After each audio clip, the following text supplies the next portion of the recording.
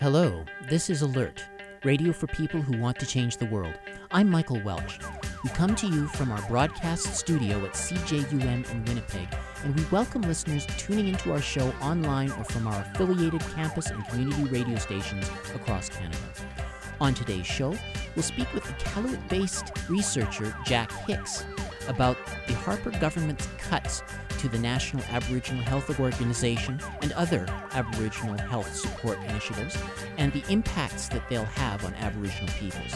We'll hear high school teacher Ben Sichel make the case for free transit in Halifax.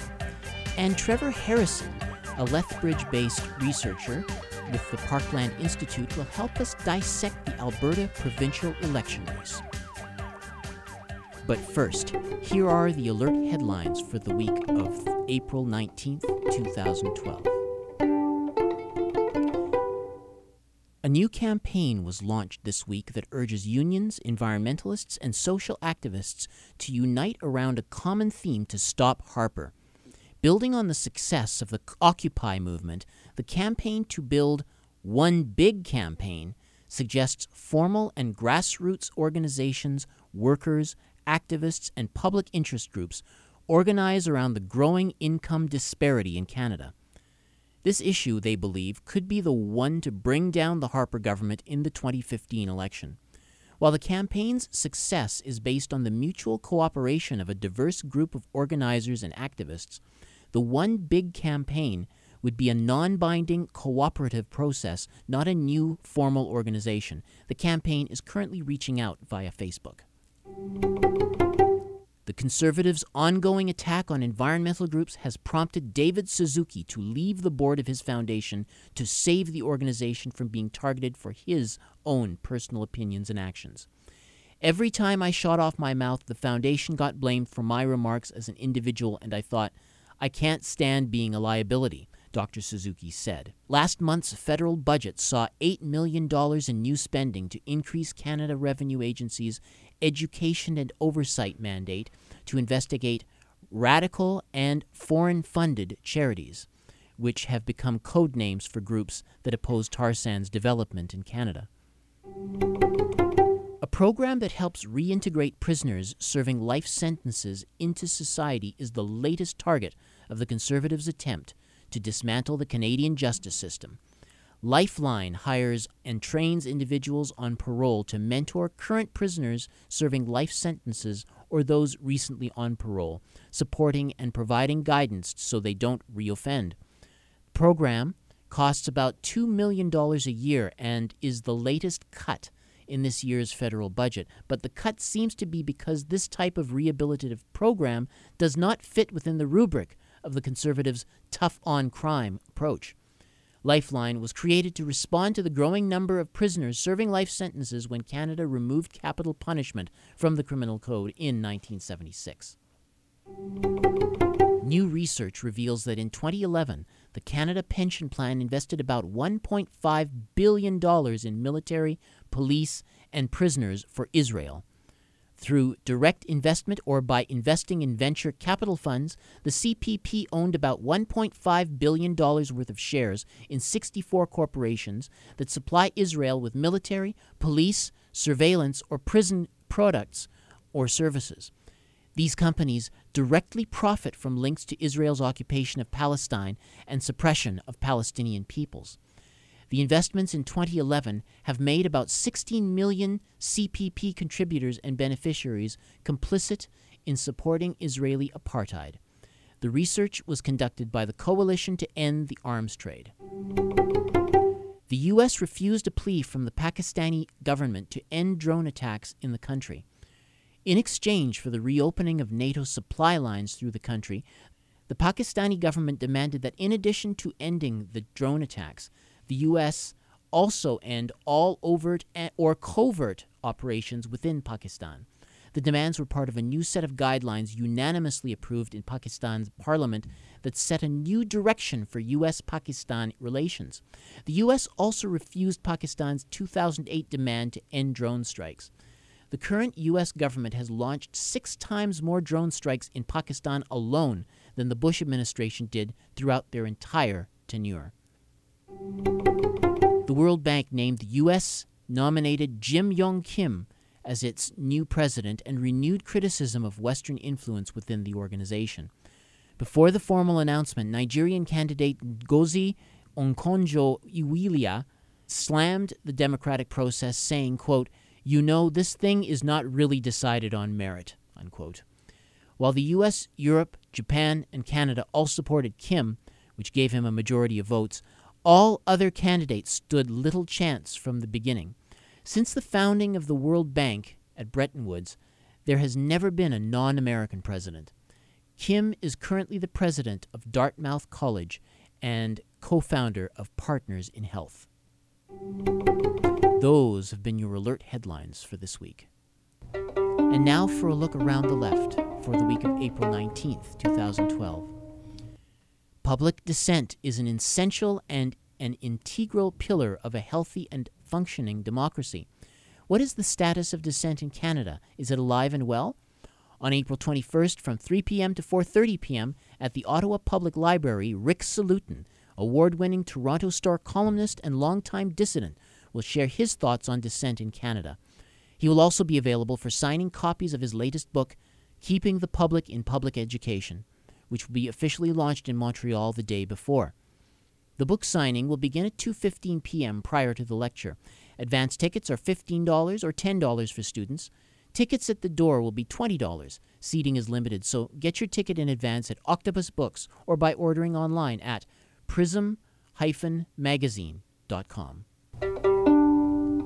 Attend the Ontario Day of Action Against Cuts on April 21st at 3 o'clock p.m. at Queen's Park in Toronto. At a time when Ontarians are in desperate need of economic recovery, the cuts recommended by banker Don Drummond will jeopardize every aspect of society. The Ontario Federation of Labour is working with community groups and organizations across Ontario to call on workers, retirees, students, and community members to join a mass rally to demand prosperity, not austerity. Help to mobilize your members, your families, and your communities to stop the cuts and put Ontario on the road to economic recovery. Our collective future depends on it. Tell Premier McGuinty to build Ontario, not tear it apart. For those in Winnipeg, on April 22nd, take to the streets for the 9th annual 7th Generation Walk for Mother Earth in support of grassroots Indigenous-led campaigns to preserve the Earth for future generations. There will be speakers at Central Park from 1 to 2 p.m., followed by a walk to the Forks via Memorial Park. The walk will arrive at the Udina Circle at the Forks at 3:30 p.m. for the annual spring water ceremony and a free picnic. This is a garbage-free family event. Bring drums, banners, cups, plates, and voices. The University is Ours, a conference on struggles within and beyond the neoliberal university, will take place April 27th to 29th, mostly at the University of Toronto, but with some additional sessions at Tartu College and Ryerson University. For more information on sessions, times, and speakers, check out the website at torontoedufactory.wordpress.com/category/program. For those in Caledonia, on April 28th at 2 o'clock p.m., come to a march and rally in support of Indigenous land rights. The Haudenosaunee of the Six Nations of the Grand River Territory invite you to join them and march for peace, respect, and friendship. The gathering will take place at Edinburgh Square, a Haudenosaunee park across from the Caledonia Fairgrounds in the township of Caledonia. The march will move down Argyle Street to the site known as Kananstaton, where there will be a potluck, live music, games, activities, and discussions to which all are invited. For more information, email kanonhstaton@gmail.com or visit april28coalition.wordpress.com. That was Around the Left for this week.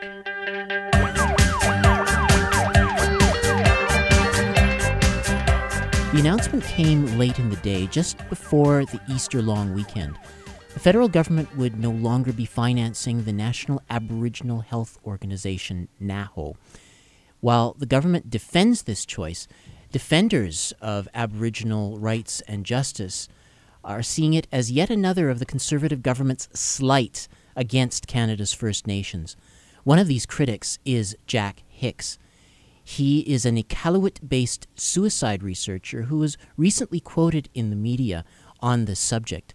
So welcome to Alert, Jack. Thanks. Nice to be here. Okay, could you maybe give us, for the benefit of our listeners, could you give us some background on NAHO and how it has served the Indigenous population of Canada?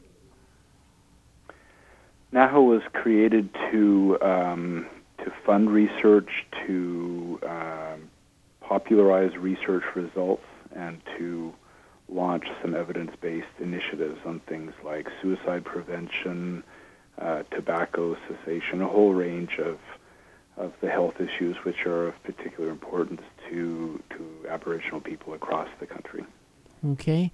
And you yourself, I understand you've benefited directly from NAHO in terms of the research that you've been doing.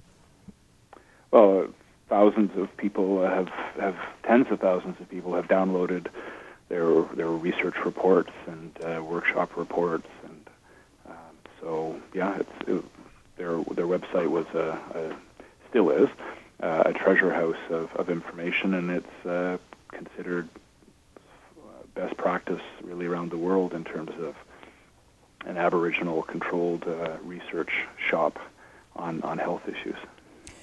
Okay, could you maybe give us another example, especially what distinguishes the situation, the health situation of our Aboriginal people from the rest of the population? Well, conditions vary widely among Aboriginal people, and I'm always careful to try and just make it very clear that being an Aboriginal person is not in and of itself a health risk. If you take suicide rates, for example, the suicide rates vary widely among the Inuit world, and also among First Nations. There are First Nations that have extremely low suicide rates, below the national average, some at the national average, some above the national average, and some well above the national average. So it's a complex matrix. Mm-hmm. But we have suicide, diabetes, and tobacco are three issues that come to mind where there is a nationwide much higher rate among Aboriginal peoples than among non-Aboriginal peoples. Mm-hmm.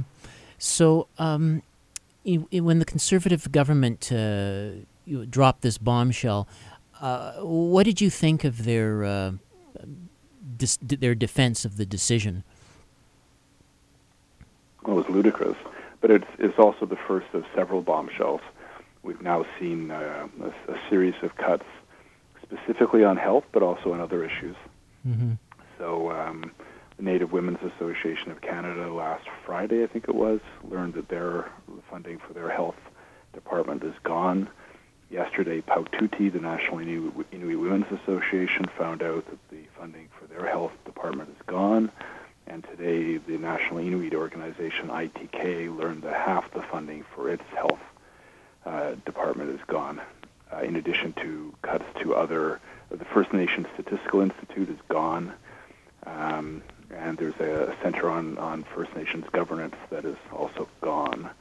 So it's not just NAHO, it is which would be bad enough, it's an across-the-board attack on any organization which the governments have funded in the past, which do data collection, data dissemination, and policy work, which could highlight in a somewhat independent way the unequal health status of Aboriginal people. Mm-hmm. That's interesting. And programs to address that, because some of the organizations ran public education campaigns and such.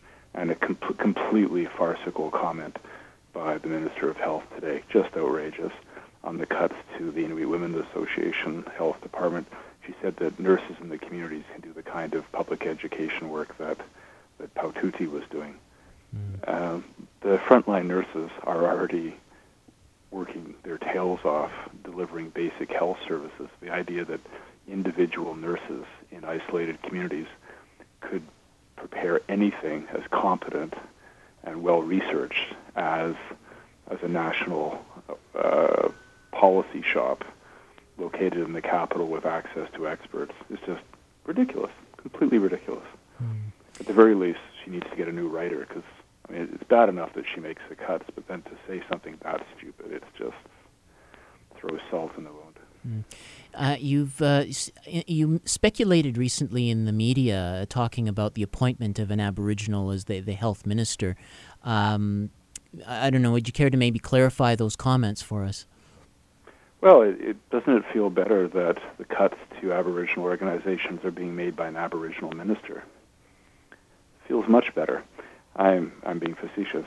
I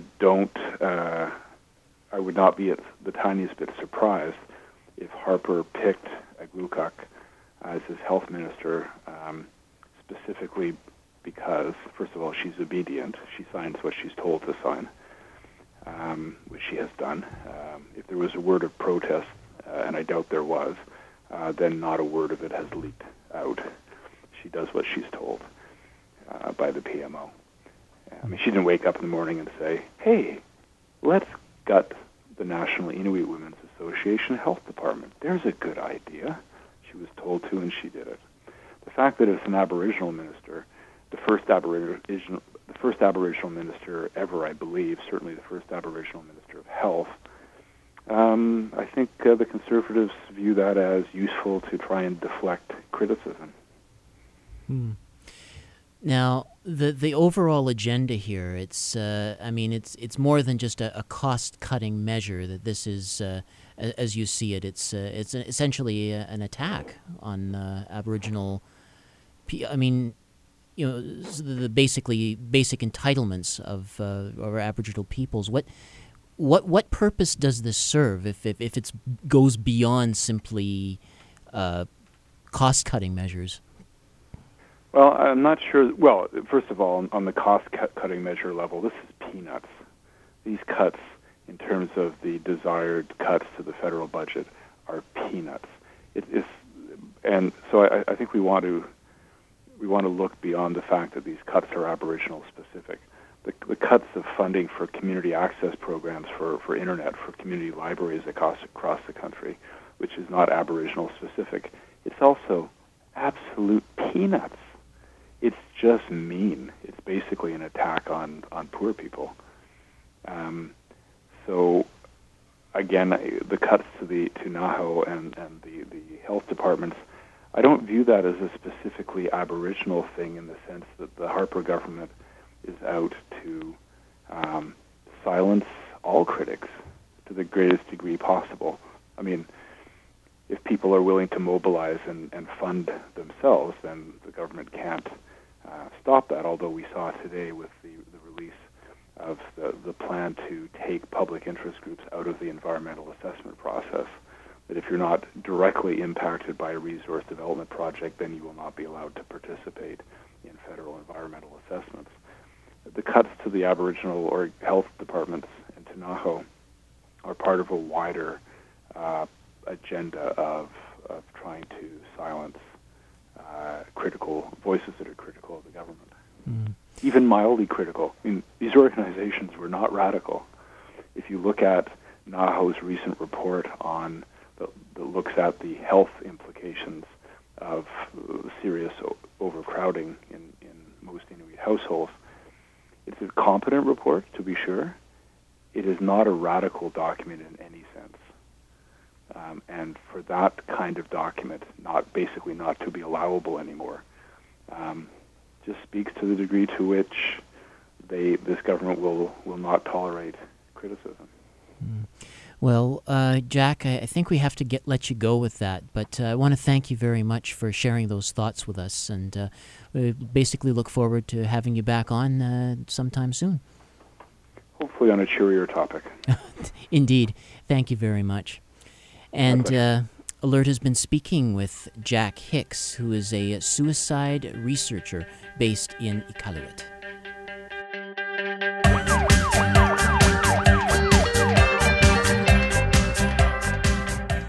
If you live in the province of Alberta, Election Day is Monday, April 23rd. In a province which has become accustomed to one-party governance, The progressive conservatives have dominated the political landscape there for over 40 years. Monday's election is proving to be the most closely contested we've seen in generations. Who are the players? What do they stand for? And what's at stake for the rest of the country? To delve into these questions, Alert has reached Trevor Harrison. Trevor is a political sociologist at the University of Lethbridge and director of the Parkland Institute. So welcome to the show, Trevor. Hello there, Michael. Okay, now apparently we have the two dominant parties in this race are the Progressive Conservatives and the Wild Rose Party. Could you just maybe help our listeners understand a little bit about the backgrounds of those two parties? Yeah, of course, the Progressive Conservatives have actually been in government here since Peter Lougheed won back in 1971. And they've had a string of fairly uncontested majority governments over that period of time, beginning with Peter Lougheed, then Premier Don Getty, then, of course, Ralph Klein for a lot of years. After Klein stepped down, and Klein was kind of able to hold together this big tent Conservative Party through some tough times in the 90s and into the 2000s. And after that, he was replaced by a gentleman by the name of Ed Stelmach. And Stelmach was premier for about 3-4 years here. One of the things that Stelmach tried to do was to deal with the royalty situation and to increase even minimally the royalty rates. And this ended up causing a lot of consternation in Calgary, of course, where the corporate offices are. And so at that time, because the royalty rates, the threat of raising them, led to some of the oil money and some of the big players beginning to shift their support away from the Conservative government. So you're saying that that there was a lot of consternation with the fact that the provincial government wanted more money, more revenue from oil production? Yes, exactly. And, the royalty rates here have been notoriously quite low for a long period of time. So, but, the oil companies have understandably got pretty used to that. So any kind of change to royalties, raises red flags for them. As it turned out, there was actually a party in existence, the Alliance Party, the Wild Rose Alliance Party, had not done very much before in provincial elections. But it became kind of a vehicle, a right-wing vehicle for corporate money to begin to flow to. And at the same time, one of the people then ending up taking over the new leadership of the Wild Rose Party about 3 years ago now was Danielle Smith. And Smith is a kind of a veteran media person. She was formerly on a school board in Calgary when she was probably about 15 years ago or so. And she interned actually with the Fraser Institute at one point. She's very much connected with the Calgary School of Politics, Tom Flanagan and people of that sort. So Smith became a leader of this party, and again, the oil money began to flow to it. So that's kind of basically what happened was a split within the Conservative Party, this big tent party that had always had kind of typical traditional Tory conservatives, moral conservatives, the oil money, and all of these factions began to split.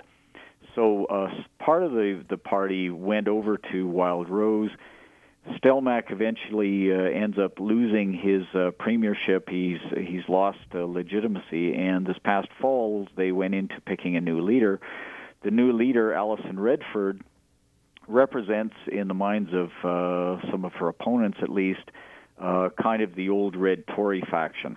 And so what's really emerged in this election is a fairly typical fight that we've actually seen at the federal level as well between the much more traditional red Tories, the progressive conservatives, and a faction that is much more closely aligned to the old Reform Party and its kind of libertarian elements that is represented in the Alliance Party. And so it's really an in-house fight between two factions of conservatism in this province. Hmm. I think that outside the province, we have a bit of an image of the province has an image in the minds of Canadians as well, probably best exemplified by something a friend once told me, that being an environmentalist in Alberta is like being a Boy Scout in hell. I don't know if how fair that is, but could you maybe talk a little bit about because it seems like the main parties in contention are both avid supporters of the tar sands, for example. They are, and it shows one of the perils of actually an economy that is so tightly wedded to really a singular aspect of the economy, and that is oil and gas production. The province has kept down. We don't, of course, don't have a sales tax here, and they've kept down tax rates otherwise, and basically that's because they've been able to live off the avails of oil and gas production. But it also means that they constantly scramble to find ways of extracting more and more. Frankly, also this ties into the pipeline discussions about sending the oil south on the Keystone or the Northern Gateway pipeline, because they want to extract as much as possible and get it out.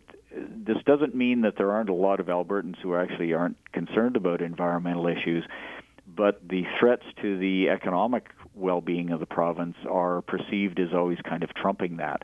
And so both these parties, in one fashion or another, really want to put the foot to the pedal in terms of extracting more and more. But it's because they've locked themselves into a particular form of political economy here. Okay. Now, could you tell us a little bit about, you already mentioned Big Oil directing support toward Wild Rose, but who are the basic constituencies of the two big parties? I mean, both in terms of financing and in terms of, just on-the-ground support.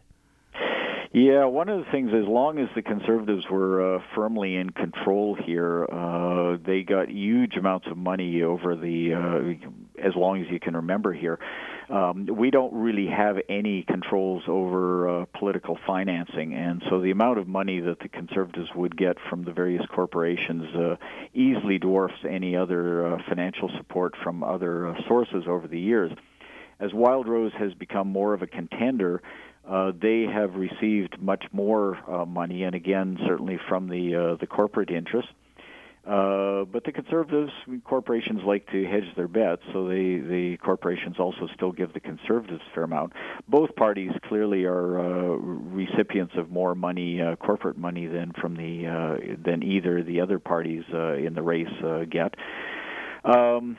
The Conservatives actually have broadened their appeal to some extent, probably across the middle, and they're at this point in the election starting to eat away at some Liberal supporters who are fearful of what a Wild Rose government would mean. So, but at the same time, the hard right elements of the Conservative Party continue to bleed away to the Wild Rose Party, and the Wild Rose is really made up of, I would say, three different fairly distinct elements.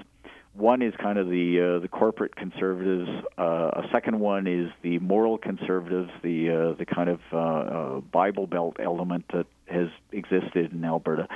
But there's also this very usually fringe element, but in Alberta a growing element of kind of libertarian conservatism, the sort of thing that we see in the Republican Party in the United States. And so there's these three kind of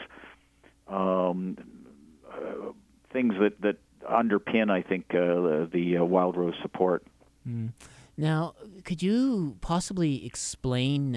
You've talked a little bit about the impact of the oil sector, but is there another explanation for why the Liberals and the NDP seem to be so marginal in that province? Well, certainly tradition holds really well. The NDP is strong in Edmonton, and it's a very kind of traditional working class city in some ways. And the Liberals have done well there as well.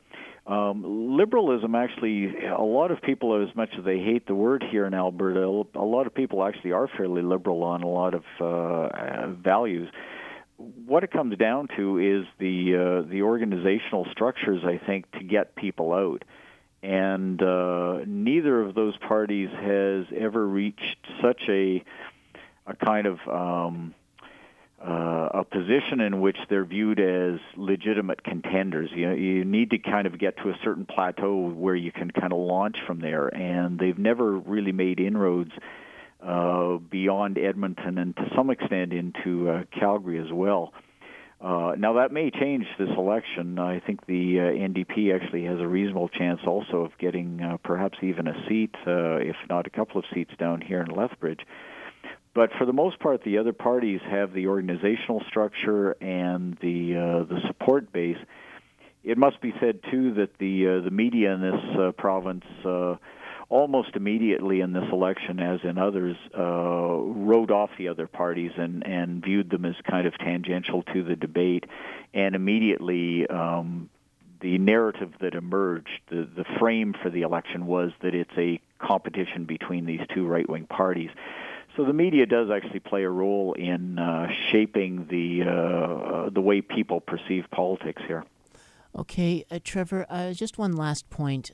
Should the Wild Rose Party emerge triumphant Monday night, what should the rest of the country be concerned? What should the rest of the country expect should they come to power? Well, I think a Wild Rose government should be of concern to the rest of the country, particularly in the context of the fact that the Wild Rose Party receives enormous moral support, at least, from the Harper government in Ottawa. The Harper government is wedded to the notion of decentralizing, of really cutting back on what the federal government does and giving those powers to the province. Wild Rose is very much in favor of that, and Wild Rose's approach to various things, for example, more privatization in healthcare, presumably opening it up to corporations from outside the country, having kind of voucher systems for post-secondary education, really kind of almost a privatization of the public institutions in that fashion. And there's also a kind of isolationist, if not separatist, element to Wild Rose. For example, some of the things they want to do is perhaps bring in their own provincial police force, get out of the Canada Pension Plan.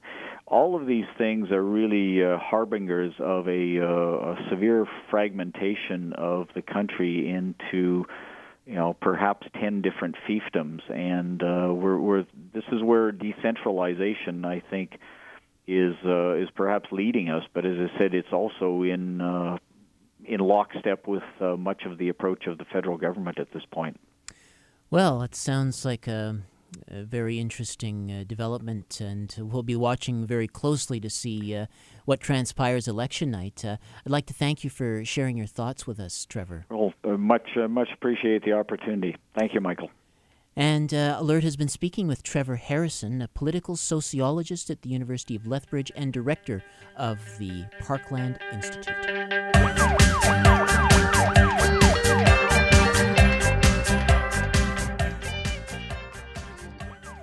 Joining us now from Halifax is Ben Sichel.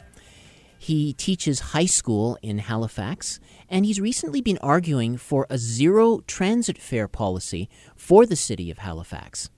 Alert has caught up with him from his home in Halifax, so thanks for joining us, Ben. Thank you. Okay, so could you first of all tell us about this campaign to get free public transit?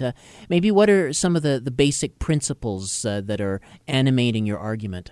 Sure. Well, before I go there, I should say a couple things. First of all, I'm not an expert by any means. I'm not an urban planner. I'm a school teacher, and I'm also not really leading a campaign. I have to say I'm just a freelance journalist in my spare time. But when you start to do a little bit of research on this topic, it just it starts to make sense. So zero fare public transit is an idea that's been out there for a while, and the basic idea is that you want to get more people riding public transit. And if you reduce fares, you are reducing a barrier to getting on the bus. It's as simple as that, and you can increase ridership. Why should people who don't use public transit, why should they be forced to subsidize something that they don't use. Sure.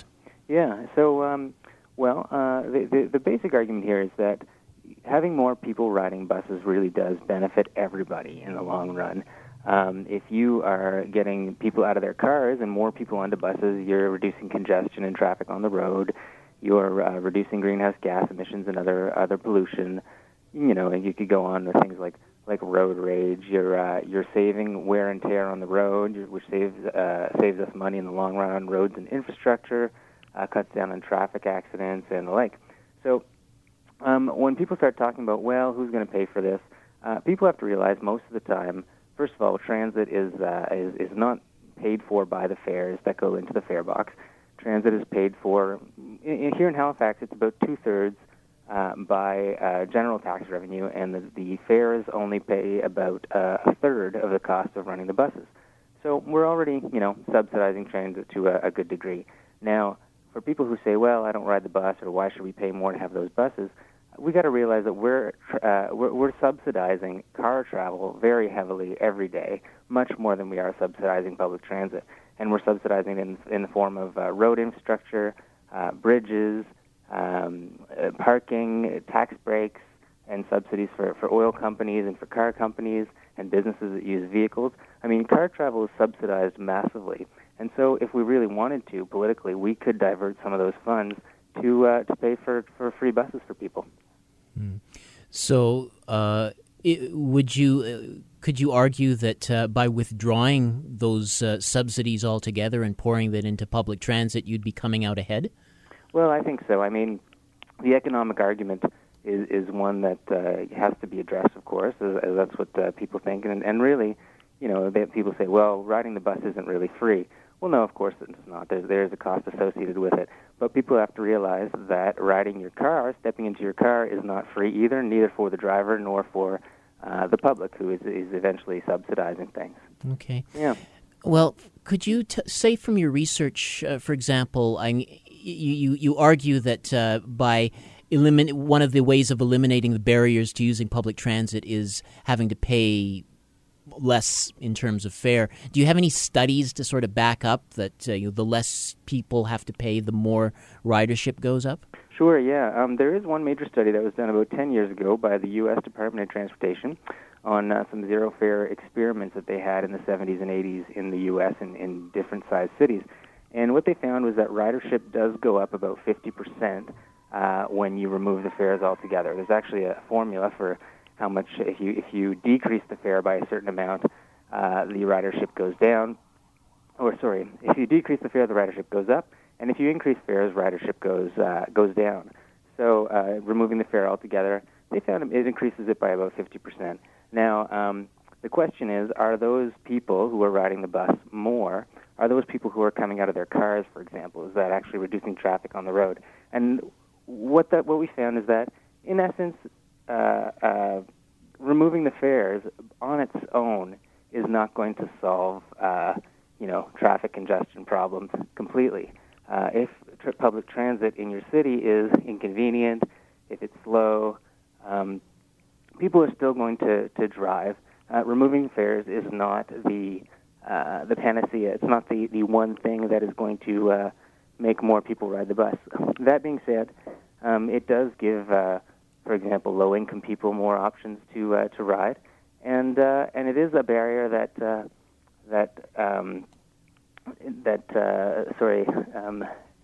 does help more people get on the bus in general.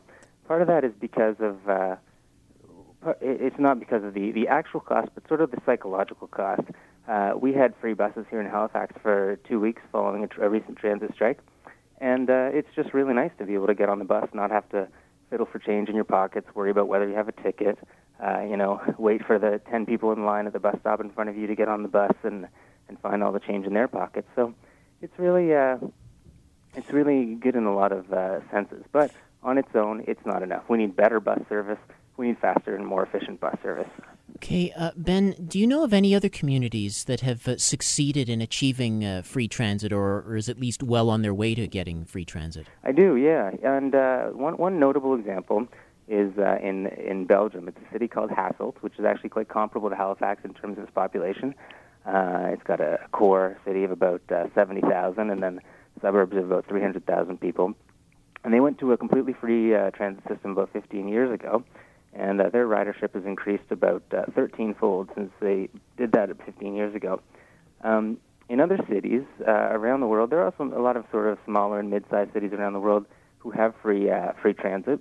And in somewhat larger cities, they have sort of half measures. If I say it like that, it sounds negative. But in Canada, one of the biggest examples we have is Calgary, where in the downtown zone, you don't pay to get on the free public transit there. Portland and Seattle as well apparently have large free transit zones in their downtowns. And so measures like that are good as well. Cities don't have to completely cut out fares altogether in the whole system right away. You can have a free transit zone, and that's up to urban planners to figure out what would be the most sensible approach, especially in the short term. Ben, in your experience, what is the biggest hurdle faced by activists to try to get a public campaign going for free public transit? Well, part of it is the economic argument, like you asked me before. People have a bit of a gut reaction to another thing that my tax dollars are going to pay for, and when you get into your car, there's this perception that that's free, that doesn't cost you anything, when of course really it costs you much more than it does for you to take a bus. It costs the city, it costs the public much more for you to take a car than it does for you to take a bus. Another argument is that, it's inertia. We're just sort of used to the idea of, it's something that you have a user fee for, and to take the bus. And lastly, I think that people who say that, well, this isn't going to solve the problem all by itself, frankly, they're right. Free buses are one thing that would help ridership increase, but they're not the only thing. Like I say, we need more frequent, faster, more efficient and effective bus service in order to get more people out of their cars and onto buses and ferries. Well, Ben Sichel, this sounds like a fascinating endeavor. We thank you for sharing those perspectives with us. And Alert has been speaking with Ben Sichel, a high school teacher in Halifax, and he's been telling us about the campaign to get a zero transit fare policy for the city of Halifax.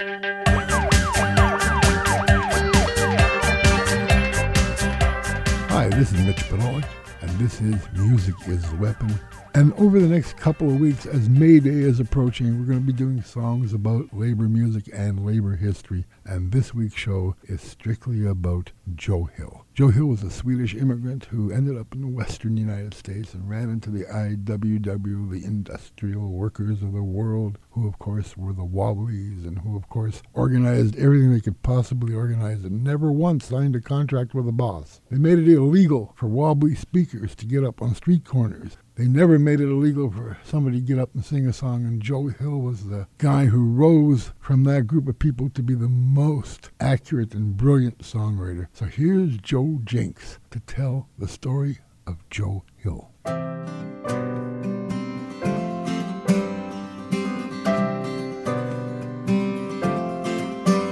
I dreamed I saw Joe Hill last night, alive as you and me. Says I, but Joe, you're 10 years dead. I never died, says he. I never died, says he.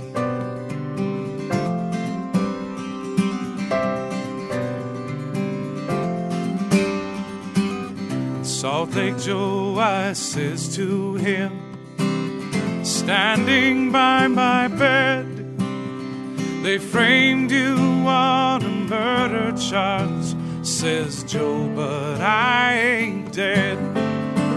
Says Joe, but I ain't dead.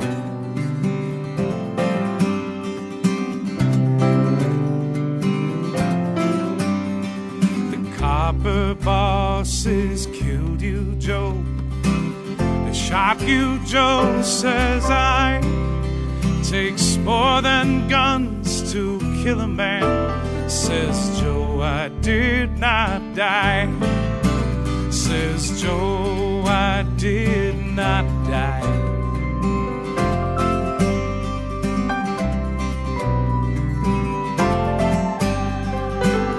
Standing there as big as life, smiling with his eyes, says Joe, what they could never kill went on to organize, went on to organize.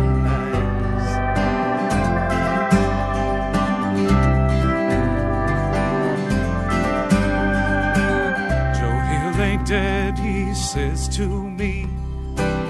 Joe Hill ain't never died. Where workers strike and organize, Joe Hill is by their side. Joe Hill is by their side.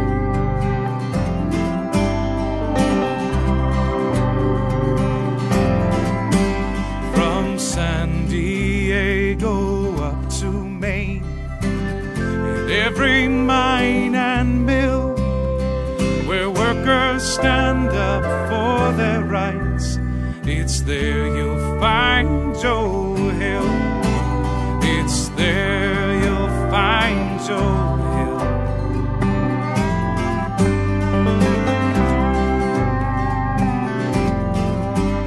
I dreamed I saw Joe Hill last night, alive as you and me. Says I, but Joe, you're 10 years dead. I never died, says he. I never died, says he. Never died, says he.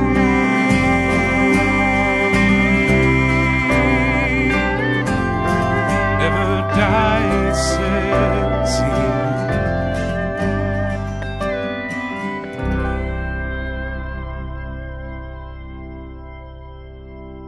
That was Joe Jenks singing Joe Glazer's classic song, Joe Hill. Joe Hill, of course, was a prodigious writer, and his body of work was enormous. So we're going to play 3 of his best songs. To start, here is a man called Peter playing Casey Jones.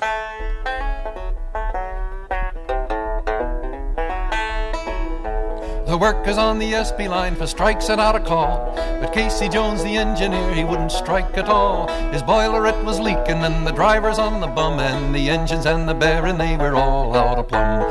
Casey Jones kept his junk pile running. Casey Jones was doing double time.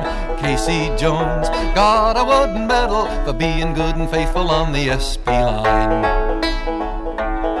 Well, the workers said to Casey, won't you help us win this strike? But Casey said, let me alone, you'd better take a hike. Well, Casey's wheezy engine ran right off the wheezy track, and Casey hit the river with an awful smack. Casey Jones hit the river bottom. Casey Jones broke his bloomin' spine. Casey Jones became an Angelino. He took a trip to heaven on the SP line. Well, Casey got to heaven, way up to that pearly gate. He said, I'm Casey Jones, the guy that pulled the SP freight.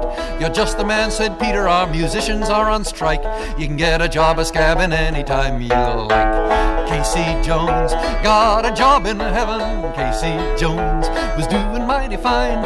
Casey Jones went scabbing on the angels, just like he did to workers on the SP line. Well, the angels got together, they said it wasn't fair for Casey Jones to go around a scabbing everywhere. The Angels Union number 23, they sure were there. They promptly fired Casey down the golden stair. Casey Jones went to hell a-flying. Casey Jones, the devil said, oh fine. Casey Jones, get busy shoveling sulfur. It's what you get for scabbing on the SP line.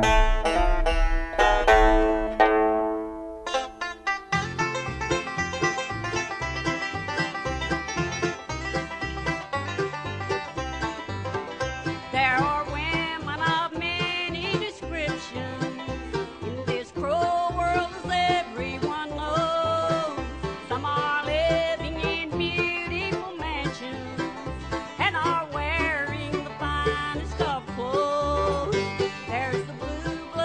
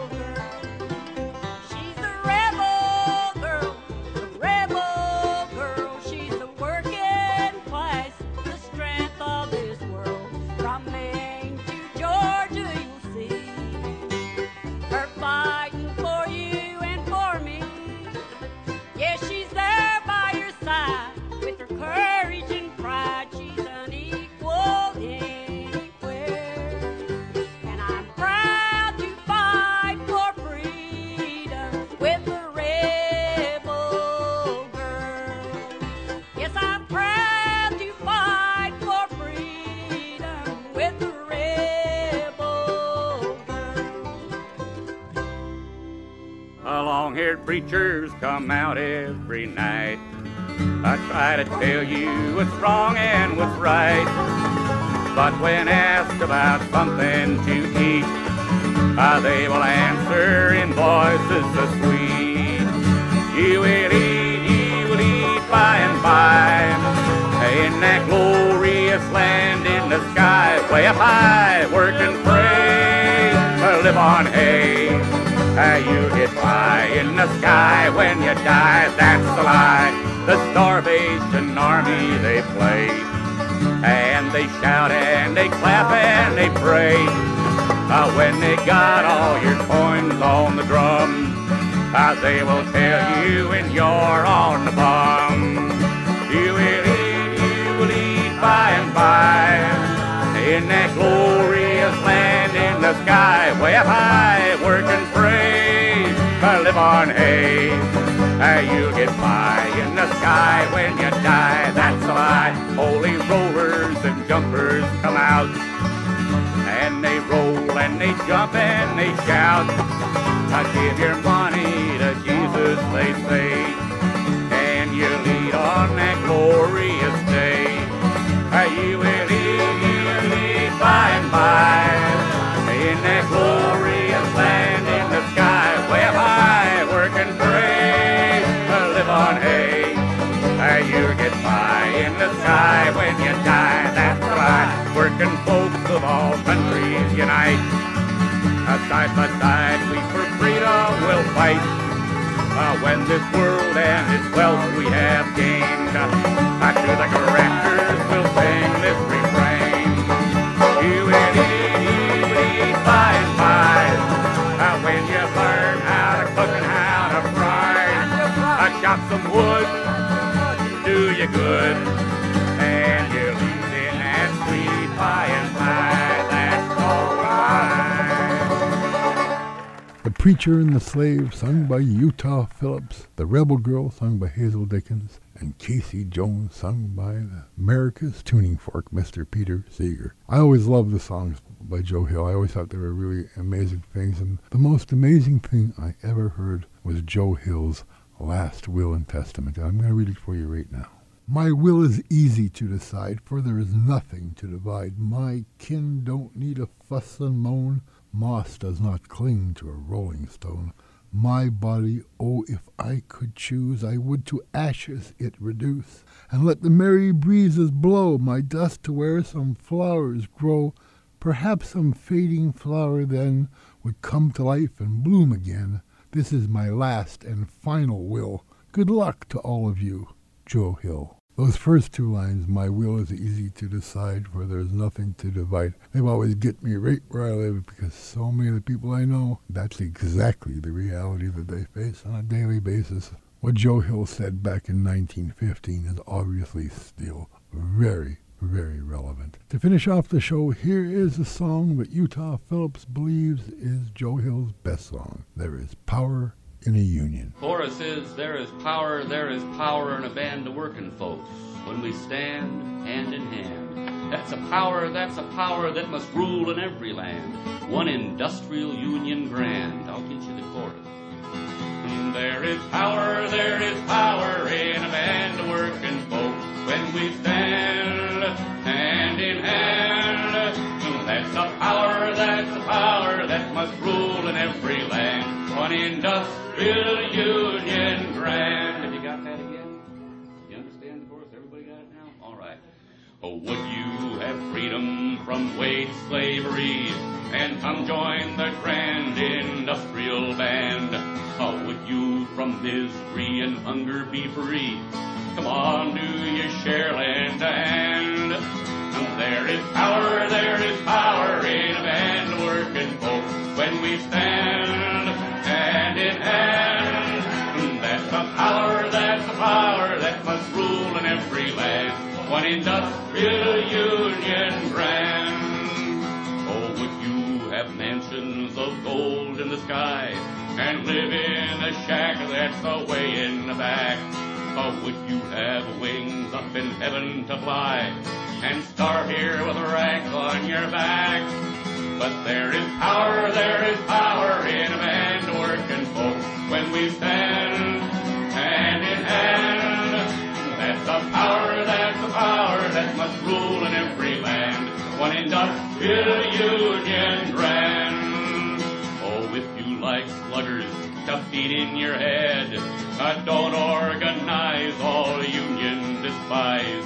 If you want nothing before you are dead, shake hands with your boss and look wise. But there is power in a band of working folks when we stand hand in hand. That's the power that must rule in every land. One industrial union grand. So come all ye workers from every land, and come join the grand industrial band. Then we our share of this earth shall demand. Come on, do your share, lend a hand. There is power in a band of working folks when we stand hand in hand. That's the power that must rule in every land. One industrial union grand. That was Utah Phillips, the golden voice of the great Southwest, singing There Is Power in a Union, a song by Joe Hill, which is what today's show was all about. I'm Mitch Penolic. This is Music is the Weapon, Solidarity. That's our show for this week. Thanks for being with us. We'll be here next week at this time. If you would like to send us a comment, write to alert@canadiandimension.com. To hear the show again, or to hear any of our past shows, go to the Canadian Dimension website at canadiandimension.com and select Alert. The show is also podcast on rabble.ca. The executive producer of Alert is Canadian Dimension publisher Cy Gonick. Technical producers are Michael Welch and Tommy Allen. Alert headlines by Ben Wood. Around the Left by Ashley Titterton. Music is the Weapon by Mitch Podolak, with technical production by Andrew Valpy. I'm Michael Welch. Alert Radio has been a production of Canadian Dimension magazine.